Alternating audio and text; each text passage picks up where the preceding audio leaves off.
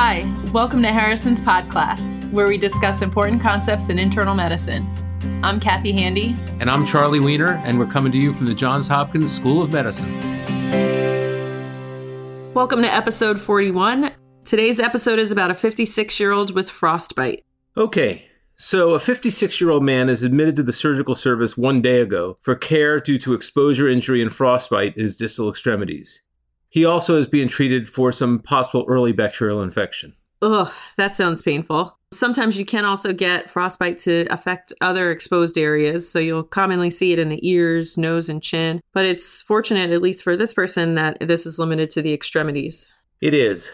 Complicating his presentation is that he has a long-standing history of alcoholism, drinking about 1 liter of vodka on a daily basis. Well, that is definitely more than is healthy for him. We know that more than 3 drinks a day significantly increases the risk of overall mortality, and that's for many reasons. So it's not limited to just liver disease, but also cancer and vascular disease. Overall, it's estimated that chronic excessive alcohol use disorders decrease the lifespan by about 10 years. But since we're in the acute setting and the hospitalization, you want to know too if he has any history of alcohol withdrawal and also when he had his last drink. If he only stopped drinking, for example, on admission, then he could be at risk for acute alcohol withdrawal during the hospitalization. Well, let me update you.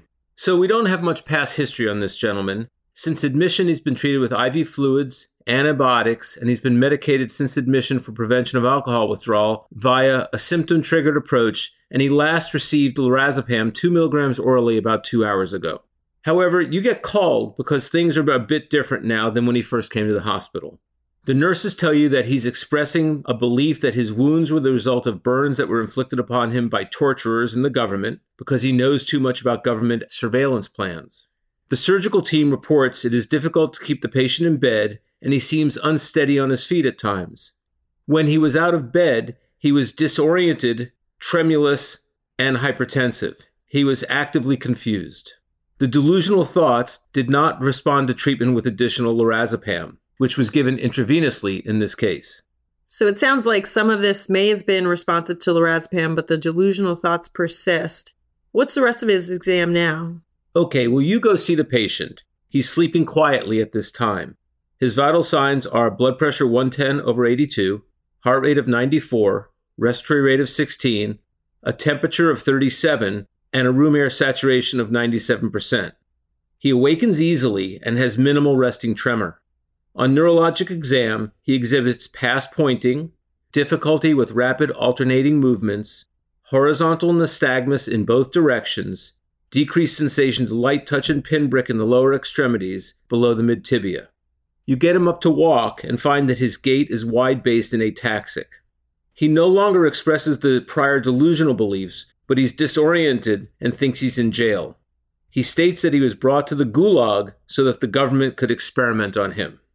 Currently, he has D5 half-normal saline infusing at 100 milliliters per hour, and he's also receiving nafcillin 2 grams IV every 4 hours for cellulitis.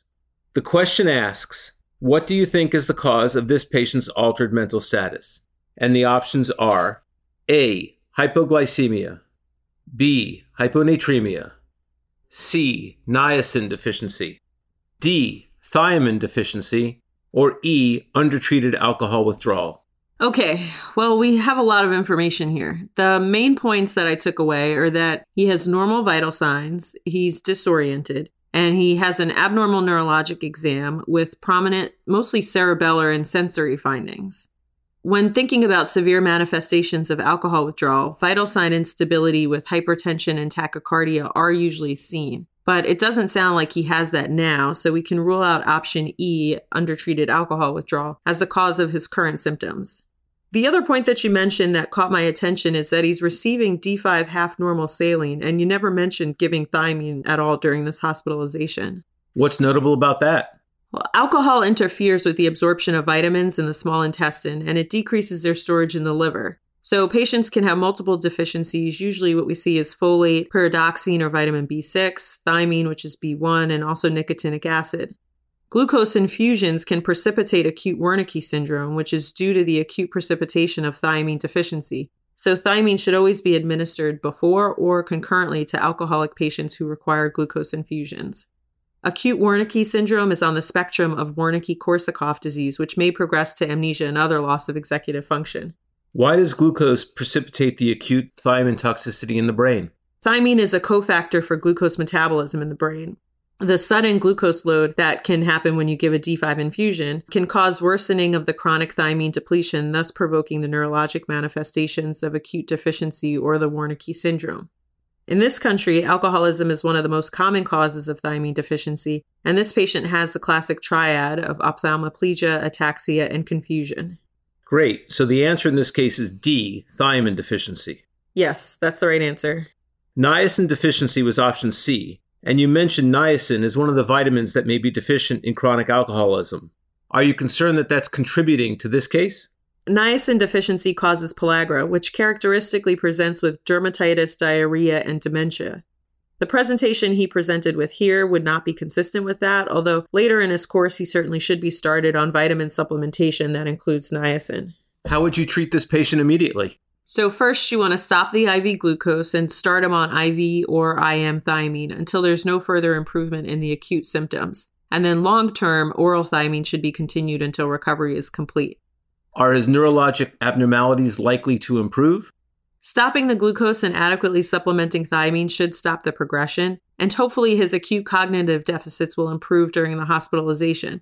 But the cerebellar changes will require long-term therapy and may not be fully reversible. And the other thing that he'll need is obviously alcohol cessation counseling as well long-term. Great.